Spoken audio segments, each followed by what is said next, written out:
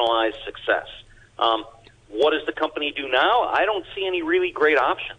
Customers won't top up their prepaid cards. That's going to really hit cash flow. I would imagine banks and funds are not anxious to take lock-in calls right now. The overextended company has to dramatically shrink, and my guess is it won't remain independent. Better performing stores get divested, and many, many lesser ones will be shuttered. The real impact, though, is on the broader outlook for China equities. At this point, I'd say all Chinese firms listed in the U.S. are somewhat suspect, and that includes some big names: PetroChina, China Telecom, even Alibaba and JD. And the problem is, SEC access. These companies just aren't audited to the same standards. Now, China protects its companies. You alluded to Sino-Forest. Well, what happened to those execs after stealing $2.5 billion? Nothing. So it's not going to stay this way. Right now, 4 U.S. senators have introduced a bill to close this loophole, and I think by 2021, assuming a Trump reelection, either China backs down on the audit standards or we're going to see some major U.S. delistings, and we should really think about the Alibaba Hong Kong dual listing in that light.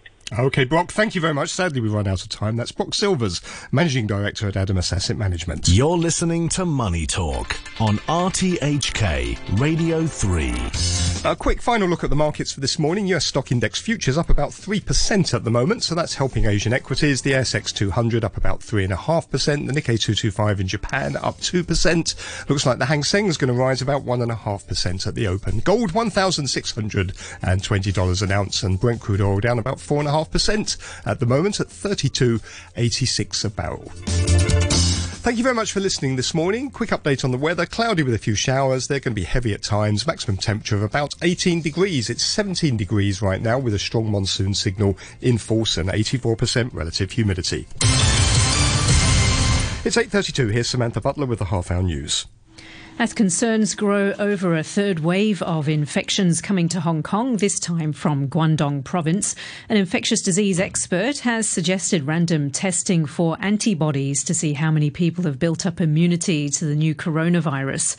Professor Malik Peris from the University of Hong Kong says those people with this so-called immune passport could resume a normal life. Testing for the virus for control is a different issue where you do have to test individuals. But here, if you take an appropriate random sample of the population across age groups, you certainly can extrapolate to what's going on in the population. You don't have to test every single person. Now, there's another concept, of course, that is now becoming talked about, this concept of an immune passport, if you like. So in other words, you do test many people, and the people who know that they have antibody, they are more confident that they are protected. To some extent, they can go back more freely or move about more freely. The British Prime Minister Boris Johnson has been admitted to hospital for precautionary tests more than a week after being diagnosed with Covid-19. His office says he's still exhibiting symptoms. Here's the BBC's Helena Wilkinson. The Prime Minister has been self-isolating in the flat above number 11 Downing Street since he tested positive for the virus.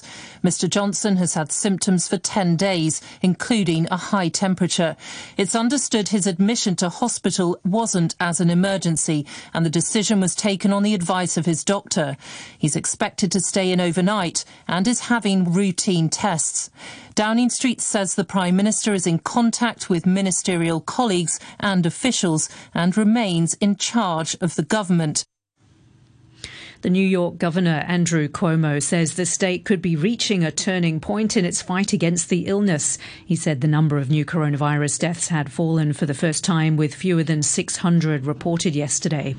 But New York City's Mayor Bill de Blasio said it wasn't yet clear whether the outbreak had reached its peak. The last thing I want to do is say, we're turning a corner and then we get surprised. I see a few signs that are a little hopeful for sure. And as soon as we get to a point where we think they are consistent enough, we will say that for sure. But I think it's early to be able to declare that. Let's hope and pray, but we're not quite there yet. You're listening to the news on RTHK.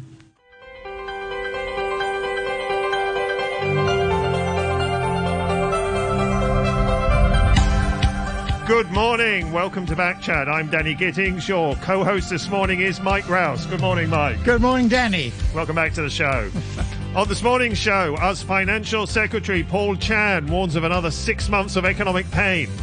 We'll be talking to a representative of bar owners who are already feeling the squeeze after Hong Kong experienced its first weekend without most bars and pubs, following the government's closure of all premises used exclusively or mainly for the supply of alcohol. Infection rates showed some sign of slowing over the weekend, with Saturday seeing just 70 new cases, the lowest number in 2 weeks. But these included what may have been the first case of transmission in a local hospital. And government advisors are warning that a wider citywide lockdown may still prove necessary. So what do you think? Are the present measures sufficient? Or should the government introduce even tougher steps? And how about the World Health Organization's U-turn on wearing face masks? You can leave a message on our Facebook page, Backchat on RTHK Radio Free. Email us at backchat@rthk.hk. That's backchat@rthk.hk. Or give us a call on 233 88266. That's 233 88266. Joining us for the first part of the programme, we have Alan Zeman, Chair of the Lan Kwai Fong Group. Good morning, Mr. Zeman. Welcome to the show. Good morning, Danny. Good morning, Mike. So how was Lan Kwai Fong over the weekend? Well, it's been really quiet for the last number of weeks. Many of the bars and restaurants have closed down even before this closure from the government, and it's, you know, people are staying away. Unfortunately, one of the bars, Insomnia in Lan Kwai Fong area, had that live band, Filipino band, that infected a lot of people, and that was really almost the only one in the Lan Kwai Fong area. But of course, all the media has always chosen that place, and they think Lan Kwai Fong is infected, and so most people are staying away. But in effect, it's really predominantly been that one bar that closed down, of course, and they have others in Wan Chai and in Knutsford Terrace, and two in Knutsford Terrace. So, but I think the good news is, as you say, we've seen the numbers come down on Saturday to 17, and yesterday I think 28. So we are seeing a decrease in the numbers, and I'm hoping that it continues. I was worried because from March 1st to March 19th, I think the government should have introduced quarantine measures at that time when many of the students and many of the overseas people were coming back to Hong Kong. But unfortunately, that 2.5-week period, there was no quarantine, and so I think the effect that the numbers spiked, because really they did a great job for January and February. You know, we only had 95 cases when you see the numbers around the world were horrific, and then of course after March 1st to the end of March, it went from 95 to 715 cases, and today we're at almost 900. So, and I think it's basically because those returnees who came in infected already from the U.S. and parts of Europe and UK, and I think that that's really why we're suffering at the moment. And I hope that these decrease in numbers, I was predicting that after 2.5 weeks or 3 weeks, maybe the numbers would start to go down, and that seems to be happening. I'm hoping that can be the way forward. I'm sure we all are. The restaurants and bars are on life support, basically, Alan, at the moment. Alan, Lan Kwai Fong is a sort of lightning conductor, isn't it?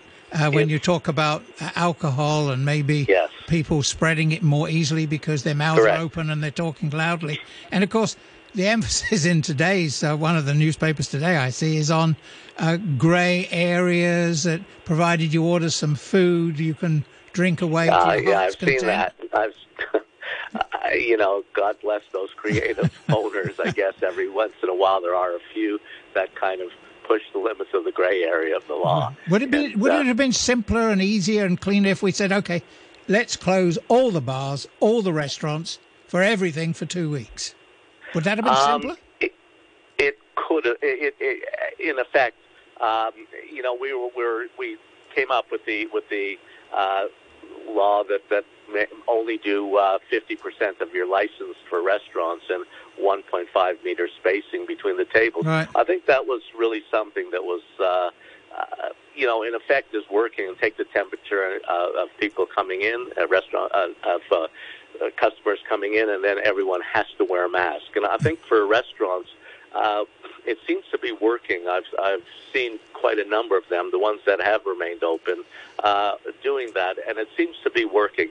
In bars, you do get a cluster of people that, you can't drink with a mask on, obviously, and so you've got to take it off, and then the proximity are pretty close. You usually don't sit by yourself. You're really with a group of people generally, and so that's where I think that they are trying to break that transmission period, and that's really the only way that we can stop this virus, which has been proven. Are all your bars closed, or are some of them still serving food as an excuse to serve drinks as well? We have a few restaurants that are open that serve that are real restaurants, but basically I can say they're closed because we've had one or two customers in restaurants where you have a capacity of 200 people, and so it breaks your heart because you're just trying to keep the staff going. But the government is going to have to really help out not just the hospitality industry, but also almost every industry, because everyone's facing a similar problem. Right. And so with the reserves we have, and I know Paul Chan, the financial secretary, has already said that they're looking at maybe all industries, which would be a great help, because we can see the U.S., they putting $2.2 trillion US in, probably need to do $6 trillion at the end. But everybody around the world, this is something that in my lifetime I have never, ever experienced, and I hope I never have to see it, because I worry about the health is one part, but the economic side is the other part, because you've got a complete mess in the world. And the emphasis in some places is on get the pay into the workers' hands, and only subsidize companies to the extent that they keep the workers on. Exactly. Well, that's what the chief executive has said. She wants to look after the workers. I had a talk with her, and she said, my main emphasis is really to look after the workers as long as the owners do not fire anyone. And then, of course, hopefully landlords will have a heart and cut rents. Some have. I have in the Lan Kwai Fong area. I've been doing it actually since the protests, basically. But some landlords I've heard have not and refused to cut rents, and I think that's wrong. I mean, Singapore, I believe, has instituted a policy that from February till June, landlords cannot kick out a tenant, and I just saw that flash across the screen, so I'm not sure if it's 100% accurate. Is that commercial or residential or everything? Commercial. Right, because I know one building where, in fact, when the tenants asked for a cut to reflect falling business, the landlord said he's only going to ask for an increase of 20%.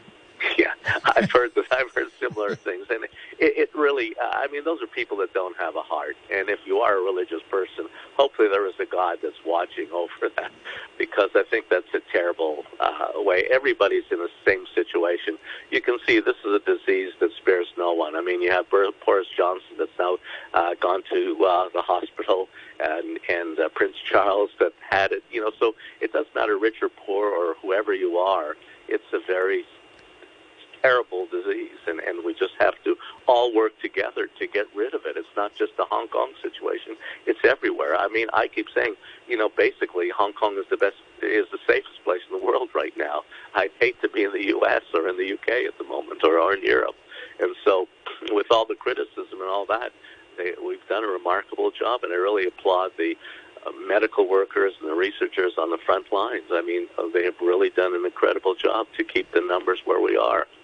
Now, you say you think that Lan Kwai Fong has been unfairly maligned, really. You say there's only one bar there. Well, it has, because every time I see a report, even when there's something in Sim Sat Choi or whatever, they call it Lan Kwai Fong. Many of the reporters don't fact check, and actually, so you see the report coming through, and it could be a bar or a restaurant somewhere not in the Lan Kwai Fong area or the Sheung Wan area, and of course, it's all Lan Kwai Fong because I guess it's synonymous with bars and restaurants, and so in effect, really, it's been one place that I mentioned, and the rest most of them were closed anyways, even on their own, even before the government asked. Many closed down for 2 weeks. So I think they're trying to be responsible. Lan Kwai Fong Association has worked. We've got 134 members in the association, and they've worked quite closely with most of the operators. But do you understand the perception among many in the community, and we've seen it in some press reports, that that they feel, well, people elsewhere in Hong Kong have been responsible, been wearing face masks, keeping their distance, and then a handful of people go boozing at a few bars, maybe not just in Lan Kwai Fong, and are responsible for another mini outbreak? That's exactly correct. I mean, I've seen, and I keep urging, I've said it on RTHK before, I urge everybody, especially Westerners, to wear a mask. I think that's really been one of the main reasons we've been able to keep the numbers down here. And I admit, I myself at the beginning did not wear a mask. I was listening to the U.S. Experts who said masks aren't necessary. Now they're calling for masks, as WHO has said that masks are necessary. So I wear a mask every day, and I think that it's really, really important. And that was one of the things that we instituted, especially for restaurants. You have to wear a mask no matter who you are. And I now see more foreigners wearing masks when they come to the restaurant. Otherwise, they can't be served. So you now wear a mask on a daily basis, Alan Zeman? Oh, on a daily basis. You'll never see me without a mask now. And it's very important. I realize the importance of it. And I think it's predominantly, we're lucky because 99% of the Chinese population wear masks here, and that's really helped, I believe. And I think that, it's just the custom from, the culture of other areas in Europe or the U.S. where they did not wear masks. But I think that's been a huge problem. The 1.5 meter distancing is really, really important, because the closer you are, then the transmission has the droplets. And I think that we have to practice whatever we're told to do. This is not a case to kind of, question, but really just do it. And at the end of the day, hopefully this will go away and we can get back to our life. Alan, I'm worried about the loss of jobs is what I'm really, really worried about. It's going to be really big. Alan, when I went to Macau in February, the Macau authorities right from the beginning had on public transport, you must wear a mask. That Correct. was the law. So Correct. I went over and I wore a mask on public transport. Why don't we have a law like that here? Well, I think it's really important. I think that Ho Yat Sing, it's a much smaller place, the chief executive of Macau, he actually reacted very, very quickly because Macau was a place with 650,000 population, but with the casinos, where they're densely populated with people standing next to each other, you had to close the casinos for 15 days, and so, which of course was very costly. But I think that he took a very stringent rule from day one, and in effect, they've been very good up to now, and so I think the government here was slow to react at the beginning, but I think she got her act together, and I think that at the end of the day, the chief executive did, close down most of the borders with China, and has the quarantines rules now, the 14-day quarantine rules, which seems to be helping. We can see the numbers, and hopefully they continue to come down these next few weeks. Okay, thank you very much. You've been listening to Alan Zeman, the chairman of the Lan Kwai Fong Group. If you've got any thoughts on the latest developments, do email us at backchat@rthk.hk. That's backchat@rthk.hk. Or you can go to our Facebook page, Backchat on RTHK Radio Free, and leave a comment there. And we'll be bringing in those comments after the news. We're now joined by Dr. Tom Lee, an emergency medical consultant based in Perth. Dr. Lee, good morning or good afternoon. No, it's good morning. It's the same time as you guys. Good morning, Mike. Good morning. Good morning. What is the situation down in Western Australia now? It's actually very peculiar in a sense. We are getting ourselves ready, but in terms of the hospitals and the frontline healthcare professionals of these, surges. But we've been very lucky. I think, especially being in a fairly isolated city as Perth. Claims to be the most isolated city in the world, has advantages, and we got a lot of space. People use their own cars to commute most of the time. So you can see there are clear, logistical advantages in terms of social distancing, and the quite a reasonable approach in terms of the social isolation and I would say not complete lockdown, but very strong measures to ensure there's very little congregation of people. And we actually seeing there are some, clear indicators. We're not having a big increase at the moment, but we're still waiting, for the next couple of weeks to see how things go. So that's where we are. What have you done with bars and restaurants? Actually, the restaurants stopped serving customers inside. They're only allowed to do takeouts. So they've been quite strong, actually, right from the word go, Mike. Was that on their own initiative or under a steer from the government? Oh, no, it's the state government. Yeah, it's actually imposed by state government. I think it's been highlighted by various people before. I like, the New Zealand approach. They have a clear kind of strategic different level of lockdown. We're currently on a very high level. So basically you can't, go and sit down in a restaurant, a cafe or so on. They only allow us to serve takeout. And people might laugh. The only thing allowed is currently still allowed to get a haircut, but there are various things, like workers. You only allow to have 2 workers on site of any jobs. So there are, very, very, very strong measures, all in different parts or different states of Australia. Australia, when I was there, and when I've gone back, has a pretty robust drinking culture. How's that going?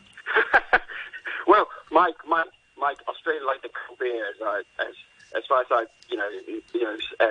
or everybody would know. But I think they basically clamped down on all this social gathering, and because of the concerns, they did have, significant rise in numbers in particularly New South Wales and in Melbourne. So I think, to be fair, initially they weren't very much engaged with, I wouldn't say engaged, but they were not too concerned until they start seeing what was happening in Italy about, first couple of weeks of March, and then really dawned onto them. So middle of March, a lot of heavy, tough decisions were made, and unfortunately it has an economic impact like what you guys have been discussing in Hong Kong, the implications in terms of people losing jobs, business closing, and then affecting people's livelihood, so it's a real problem, but we have to do it. And you can see the results with these kind of lockdown measures with the drop in infection rates. What has the unemployment situation been like in Perth? Oh, it's been bad. I think one thing that I noticed, fair due to these, Western government, UK, US, and Australia have been quite quickly getting an act together in terms of supporting individuals losing their jobs, protecting casual workers, and in terms of Australia, there have been huge queues outside their what Centrelink is like their welfare offices, for people who are signing up because they lost their jobs, and I was chatting to someone last night who's a taxi driver, and it's amazing. They were saying to me now only about 20% of taxis on the road, and they get about 10 to 20% of the normal trade per day. So it's a really tough time at the moment for everybody. Okay, you're listening. You're listening to Dr. Tom Lee, emergency medical consultant based in Perth, talking about the latest developments in coronavirus outbreak. Do email us at backchat@rthk.hk. It's backchat@rthk.hk, or go to our Facebook page, Backchat on RTHK Radio Free, and leave a comment there. Let's just try and bring in a couple of comments coming in from listeners now. Jason says, the daily double-digit increase in the number of confirmed cases here remains a worrisome development. The suspected cross-infection at a hospital ward exposes the vulnerability to possible outbreaks of institutions, such as hospitals, prisons, schools and offices. The shared use of facilities and confined environments means there's frequent close contact between both one another at these premises. Meanwhile, Bernard Chan suggested on RTHK's letter to Hong Kong imposing a bigger lockdown in the city, which includes closing non-essential businesses and limiting restaurants to takeaways to preempt the possibility of a third wave of infections.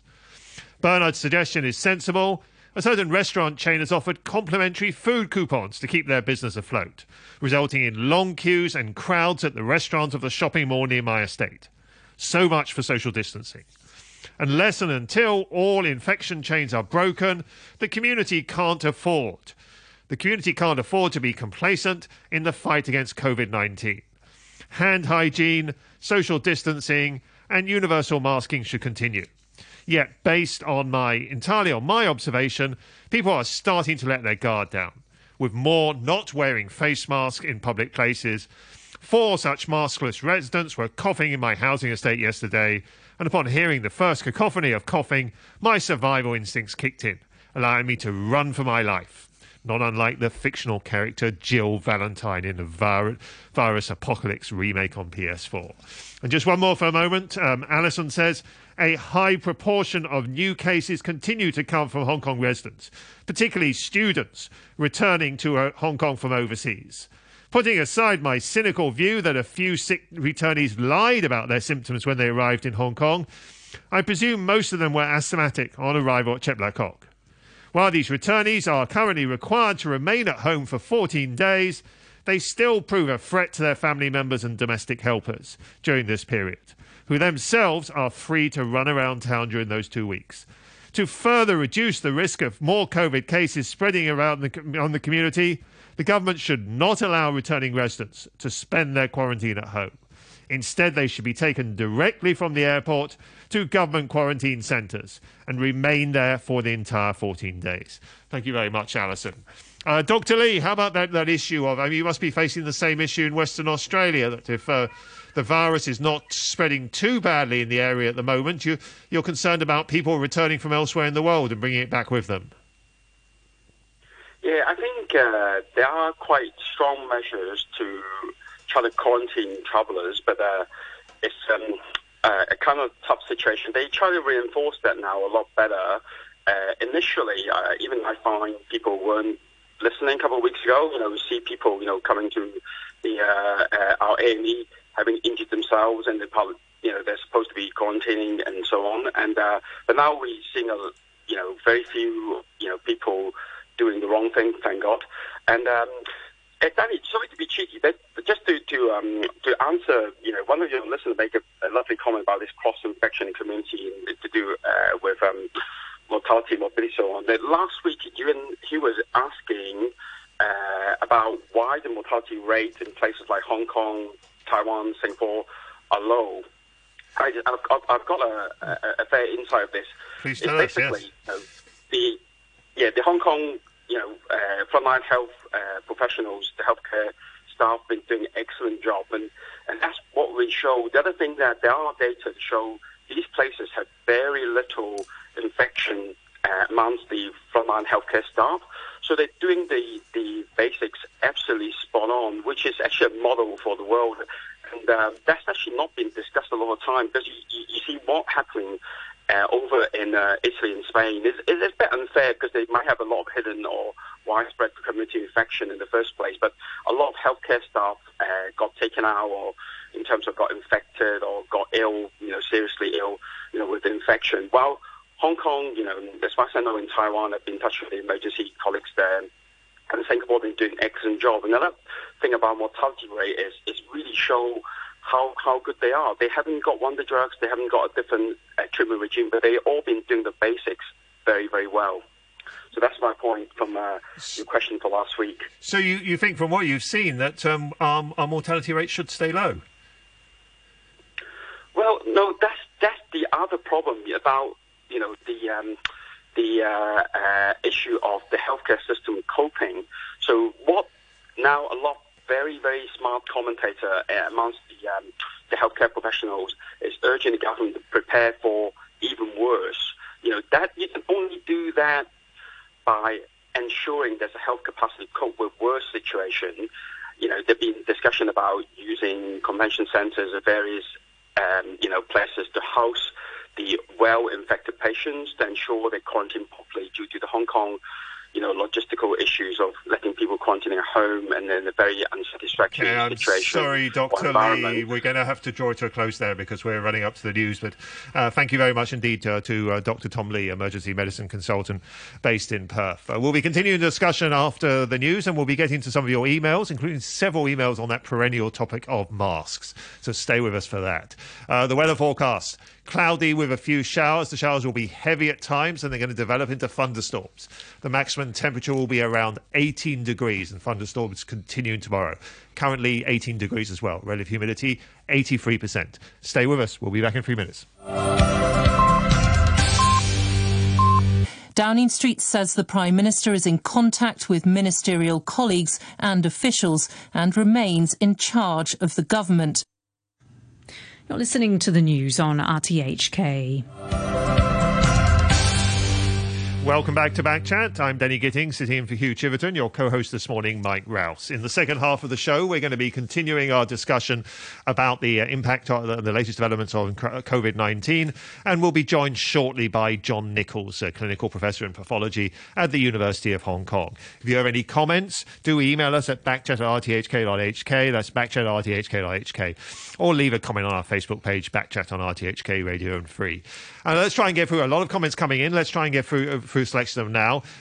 First of all, returning to the topic of Friday's show. Friday's show, we were talking in part of the show about whether lawyers, of course, the courts have been shut now for several months, whether lawyers need financial assistance as a result. We had some fairly hostile comments from listeners along the lines, really, of rich lawyers during Friday's show, and they continued coming after the show was over. Here's a couple more. Richard says, most people think lawyers and barristers all have considerable financial private resources gained from their prior work. They should use these resources through this difficult time. Any financial assistance must be means tested. And Bob, rather more sharply, says, what about Father Christmas? Should he or poor barristers get the financial aid? Neither. Both are figments of the imagination. Boom, boom. Jay says, on a slightly different topic, from what I understood in Hong Kong, the average income is $15,000 to $30,000 a month. So the government obviously thinks that people can live on $15,000. So why can't they give everyone $15,000 a month for 3 months and close everything down and have total lockdown? Yeah, well, that would be nice, wouldn't it? Responding, I'd take it. Yeah, I'm sure you would. Responding on Friday's show, where we had Claudia Moe on Friday's show, Tim says, it's at times like these that we must acknowledge the wise heads that drafted the basic law in such a way that Claudia Moe and her ilk will never actually gain political power. She'd struggle with being put in charge of a vacuum cleaner. Slightly different, or actually also returning again to the issue of Hong Kong lawyers, but from a slightly different note, Thomas says, on Hong Kong prohibition and Hong Kong lawyers, I have been made to change my mind. No more complaints and satire about the subject of restrictions of serving alcohol in the bars of Hong Kong. Kerry Lam made a concluding decision on the alcohol ban, alcohol consumption in bars. The bars have now been closed. Controversy is closed. Hong Kong government is very wise. Because of the closure, will the bar owners get government support? Will they find lawyers to fight for them? The situation gets critical. Now even lawyers in Hong Kong are asking for help from the government. Yes, believe it or not, certain species do need protection. I'm thinking of Shakespeare. The first thing we do, let's kill all the lawyers. In fact, Shakespeare used lawyers as figures of derision on several occasions, and Thomas goes on to provide a quote from Romeo and Juliet along these lines, and also from King Lear, before he says he's guilty of satire. Several comments also on my host, Mike Rouse, who is not wearing a mask this morning. I am, and we'll give him a chance to comment on this later. But let's run through the comments coming in from listeners. Leon says, a very simple question for Mike Rouse. Your age of 71 places you in a higher risk group if you contract COVID-19. So what is the upside of your stubborn resistance to wear a mask? Jay says, it would be more practical if the government closed down everywhere for 2 months, except supermarkets. No pay for everyone. And he's returning again to the idea of a government allowance of $15,000. Make sure 2 or 3 supermarket chains do not put the price of food up. and have dedicated mask sellers at fair prices. Masks on necessary. I don't want you coughing all over my vegetables in the supermarket. Pete says, you can't get on a bus in Discovery Bay if you're not wearing a mask. Can someone tell me where I can buy some masks? Well, there are quite a few around these days, actually. John says, yesterday I made the mistake of trying to grab a quick takeaway at my neighbourhood McDonald's. After ordering from the machine at the front, I proceeded to the pickup area, where I counted there were more than 20 people waiting in a relatively small area, all for 15 minutes or so, some not wearing masks. There was no way a proper distance could be maintained. The only measure that was apparent was a teenager pointing a thermometer at everyone when we walked in. Isn't some serious enforcement of social distancing needed?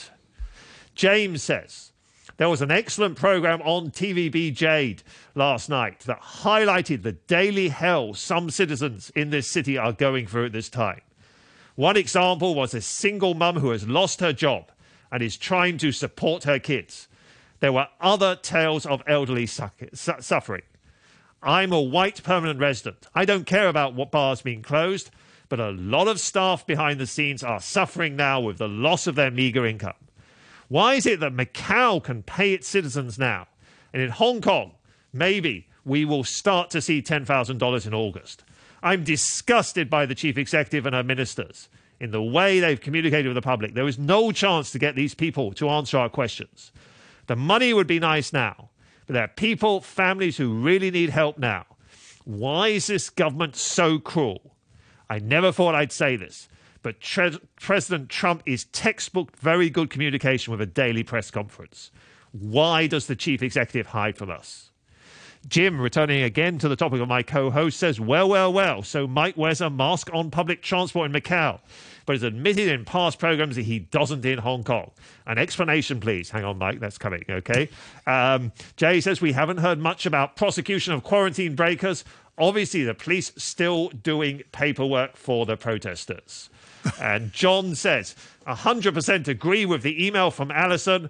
Put all travellers in quarantine centre is a no-brainer, including Hong Kong ID card holders and travellers from China. It's common sense. Don't tell me the medical professionals disagree. The problem is the government doesn't care about people. And finally, just one more on my co-host. Hugh says, please, sir, can you enlighten the overall mood by reporting on Mike and the mask? We'd all love to know. Mike, over to you.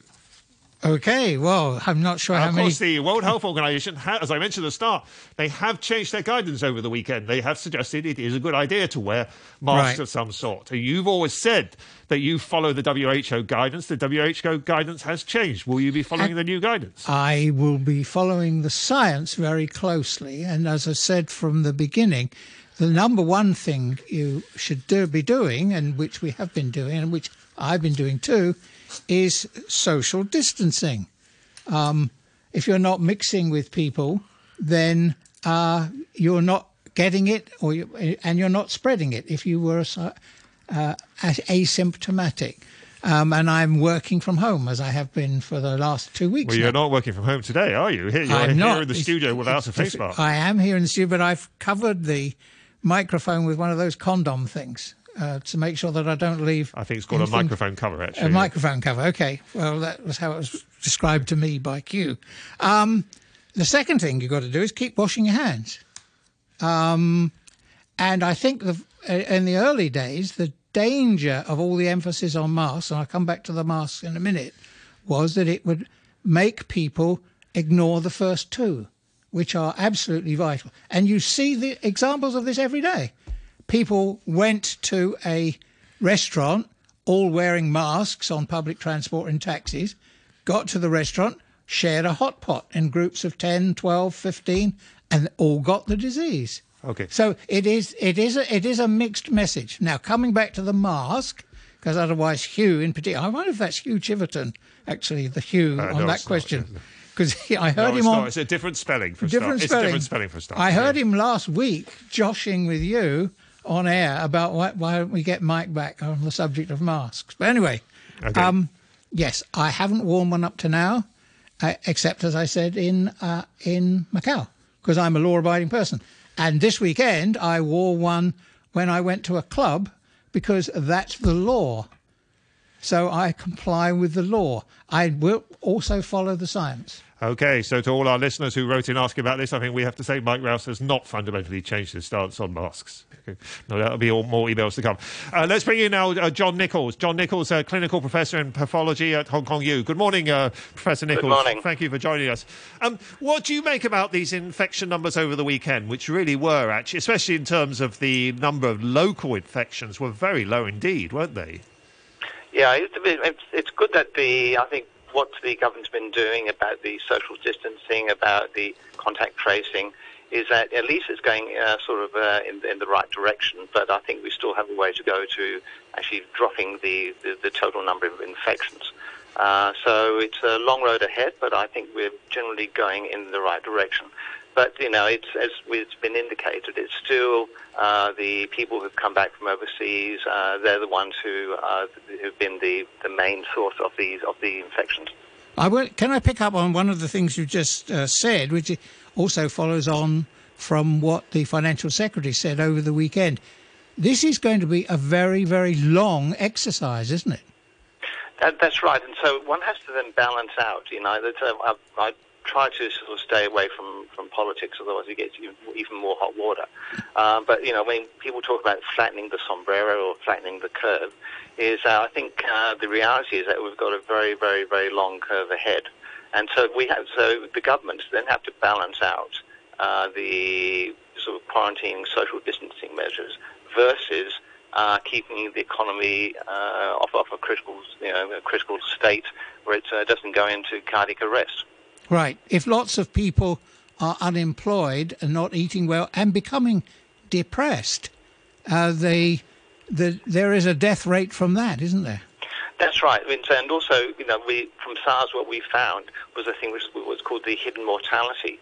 Is that especially from the healthcare situation, when you get basically a decrease in the elective admissions, the elective operations, people not being able to go to outpatients, so there's poor monitoring of the chronic diseases. Remember, these are the chronic diseases which are more likely, if you do get the infection, you're more likely to be in that not so good risk category. So people like the diabetes, hypertension, obesity, if those are not being properly managed because you've got closure of outpatients and sort of diversion of resources, then that's going to actually tip the balance into the more, if people then do come down with COVID, into the more severe range. So I think also this is one has to look at this big problem of the cancellation of the elective operations, because you need to free up the space, free up the personal protective equipment. Without sort of getting back to the masks issue, I think in the early days, I was one of the people who were actually thinking that that people wearing masks when they're walking out by themselves in the country park was a waste of resources, and those should have been donated to people so relatives could have seen people could have seen their relatives when they're in hospital, but they didn't have masks. So to sort of paraphrase what Margaret Thatcher was, the problem with it is that you end up running over other people's masks, is that you still have a limitation in the amount of resources.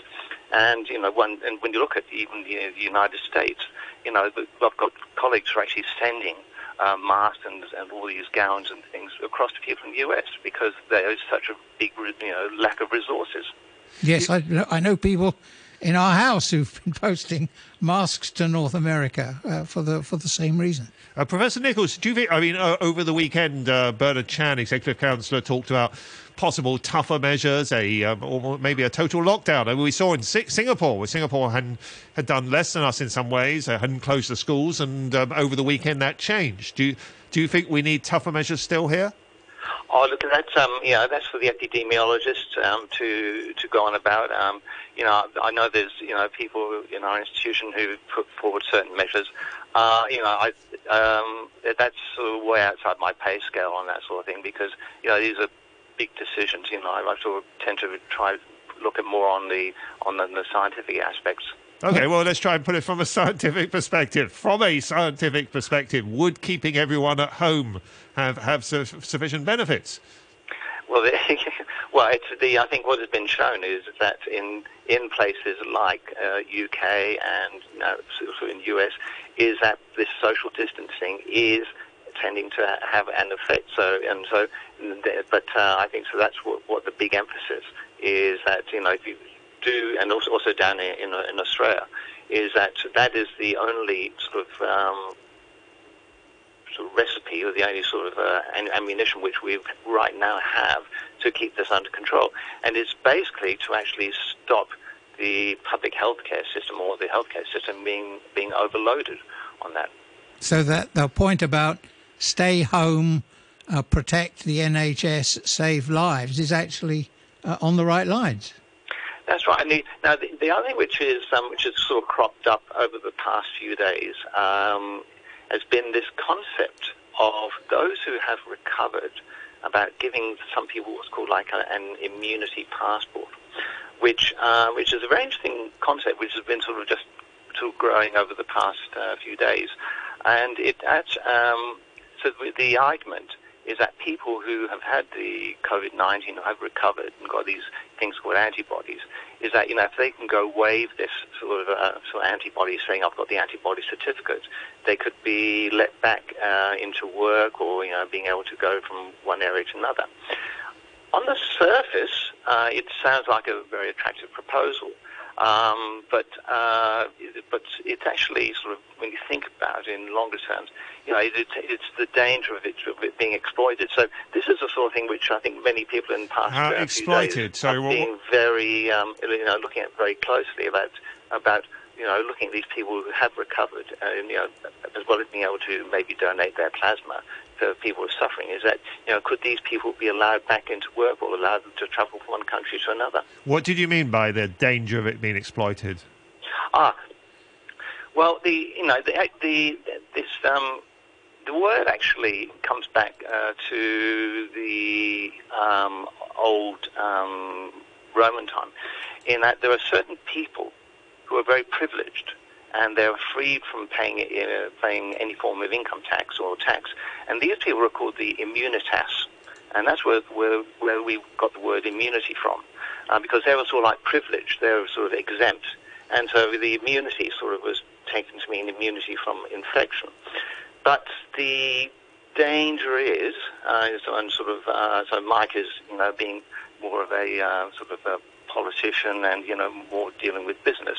When businesses start recovering and they want to start employing people, and you've got two people, and I'll put this question to you, Mike, you've got two people who front up, they've been unemployed for over this past outbreak.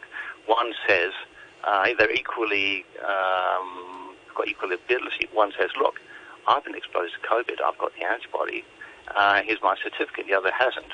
Which would you be tended to employ? I think you'd employ the one who with the antibodies, wouldn't you?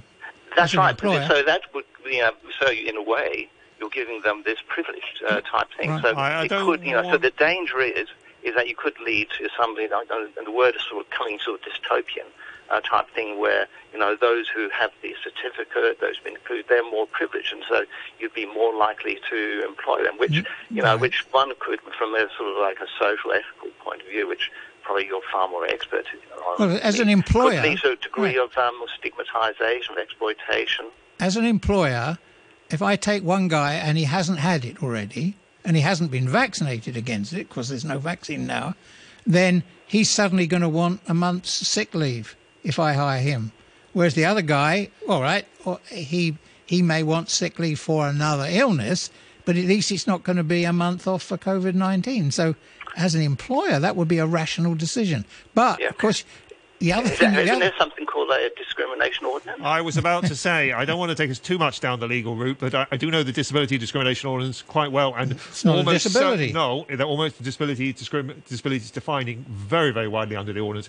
Almost certainly, whether you could actually bring a case, another matter, almost certainly that would be a breach of the disability discrimination ordinance. So from a scientific point of view, the whole concept, and we had this before, that when a long time ago, when I had to go to Africa to give some teaching in Sudan, I had to get the yellow fever certificate, which is actually which is a big challenge in Hong Kong to get the vaccination. Absolutely. But they will not let you into the country unless you have that certificate. And so that makes, so there isn't, there is a precedent of having this. But as I say, so it's not but from a scientific point of view, it makes a lot of sense. But the danger is, could it actually then be exploited? Well, Danny and I were actually discussing that point before we came on air, because I'm so old. When I was travelling a long time ago, you had to have a vaccination certificate with you. That's right. Yeah, that's and right. Everyone carried one. It shows our age. We had to have this certificate, which is, and it was shown in passports, and some countries would not let you have it. Right. You have it done. And without going too deeply into the other aspect that was just touched on, if I was hiring people in international trade who had to travel for their job and they were going to Africa... That is different, yes. Because of the regulations of other countries. That's right. There are actually cases on that. Professor Nichols, before the news, we had Dr. Lee from Australia talking about our low mortality rate here and saying that we really seem to be doing something right in our local health system. Do you have any comments on that? Okay, so I pointed this out a long time ago in sort of February when the outbreak started, is that in terms of the virus, is actually sort of the virus is no less lethal or more lethal from one area to another. And so when we even look at the brackets mortality, close brackets, even between Wuhan, Shanghai, Shenzhen, there was a very vast difference. So it is actually more a reflection, not necessarily of how nasty the virus is, but more on how willing the healthcare system can actually cope with the outbreaks. And so, at this stage, both in Australia and South Korea, and also in Germany, is that there is a difference in the mortality. A part of it can be the demographics in Italy. The high mortality is because you can have such a high proportion of the population which is over the age of 80. But also, I think most people put it down to the widespread testing. Is that the more you test, the more you can pick up the asymptomatic, or the mild infected people. So at least you can monitor them, put them in hospital, and so that those are the people. So you can sort of try and monitor them early, and rather than wait until the late stage. So there's lots of reasons. But also mortality is that it's got about a 3 to 4 week lag between the numbers of infections. So that's why I think when people talk about in the US is that the mortality will actually be going up because there's still all these people in intensive care who unfortunately may not. This thing about testing is very, very significant. I think a professor has said before on RTHK, I don't think it was on this show, that he estimated there were something like in the order of 700 silent carriers already out there in the community. That's probably. I think it's a nice number to talk about because that unless you test widespread, then you will not find, I say, these asymptomatic, and also it gives you a good indication of what people talk about what's called this pyramid, about what's on the iceberg. Is that when we talk about number of symptomatic cases, to actually find out who is actually around there who may have to work out the true disease severity. Right. So there's lots of sort of discussions about would there be a random testing? Is that sort of you get 100 people on the streets, let's say let's test one of you, let's test so you actually find out what's truly going on in the population. The 790 probably comes from, you look at the number of people who flew back from overseas, who might have the virus, and it might be asymptomatic. So, it's probably not a bad estimate. Okay, thank you very much. You heard Professor John Nichols, clinical professor in pathology from the University of Hong Kong.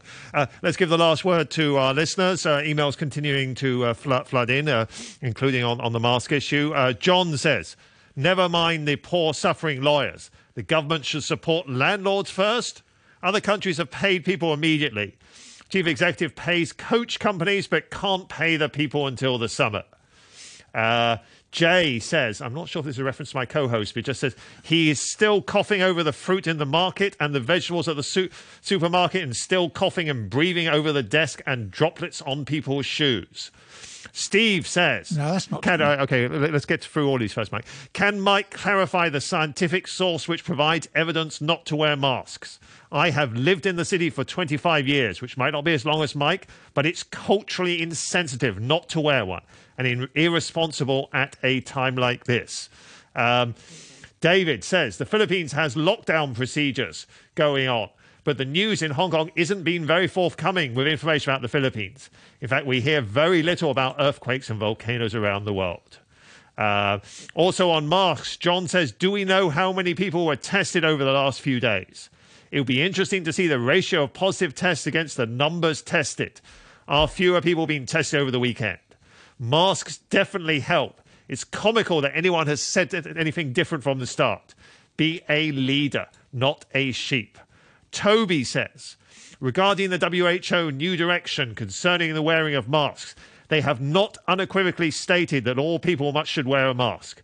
They have acknowledged that the wearing of masks may contribute to the reduction of the spread of the disease. Just check their website. S says, so now the retail sector is being compensated. What about music teachers, dance teachers, sport or exercise coaches?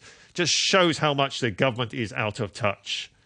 And Bowen says, Mike Weeks is right in identifying in this morning's Hong Kong Today as one of the major reasons for the escalating tensions in the working of one country, two systems, the issue of political reform. But the demand for political reform stems from the failure of the SAR government to look after the interests of Hong Kong and the encroachment of central government on the city's institutions of autonomy. It's a matter of getting the balance right. Full universal suffrage for the election of the chief executive and all legislators is pretty impossible before the attainment of the mainland's political attitude changes, which is unlikely in the short term. But people should continue to pursue meaningful political reform of some sort, if only to ensure the terms of the joint declaration and basic law do not get steamrolled over. Robert says, a number of experts on your show have said there's no need to wear face masks when we're exercising outside, which makes sense. However, during my weekend hike, I noticed that when someone is going the opposite direction, he or she is breathing heavily, particularly if they are running or on an uphill climb. Given the narrowness of some of the trails and hence close proximity of participants, isn't there a high risk of particles being spread? And lastly, on our Facebook page, short and to the point, says, can RTHK stop paying Mike Rouse to come on the show, or any RTHK show? He's a bad influence. Mike, you briefly respond. Yeah. Are you a bad influence? Are you culturally insensitive? You're accused of being culturally insensitive, which is something people true. often say. That whatever your own personal beliefs, the fact is the vast majority of people in Hong Kong do think this is a good idea, and many people feel uncomfortable when they see somebody without a mask. And I feel uncomfortable when I see people wearing masks, but I don't make a big thing about it. You are in the minority, though, aren't you? I am. Minority. And the job of a democratic society is to protect the interests of the minority. OK, we'll leave it there. Thank you very much.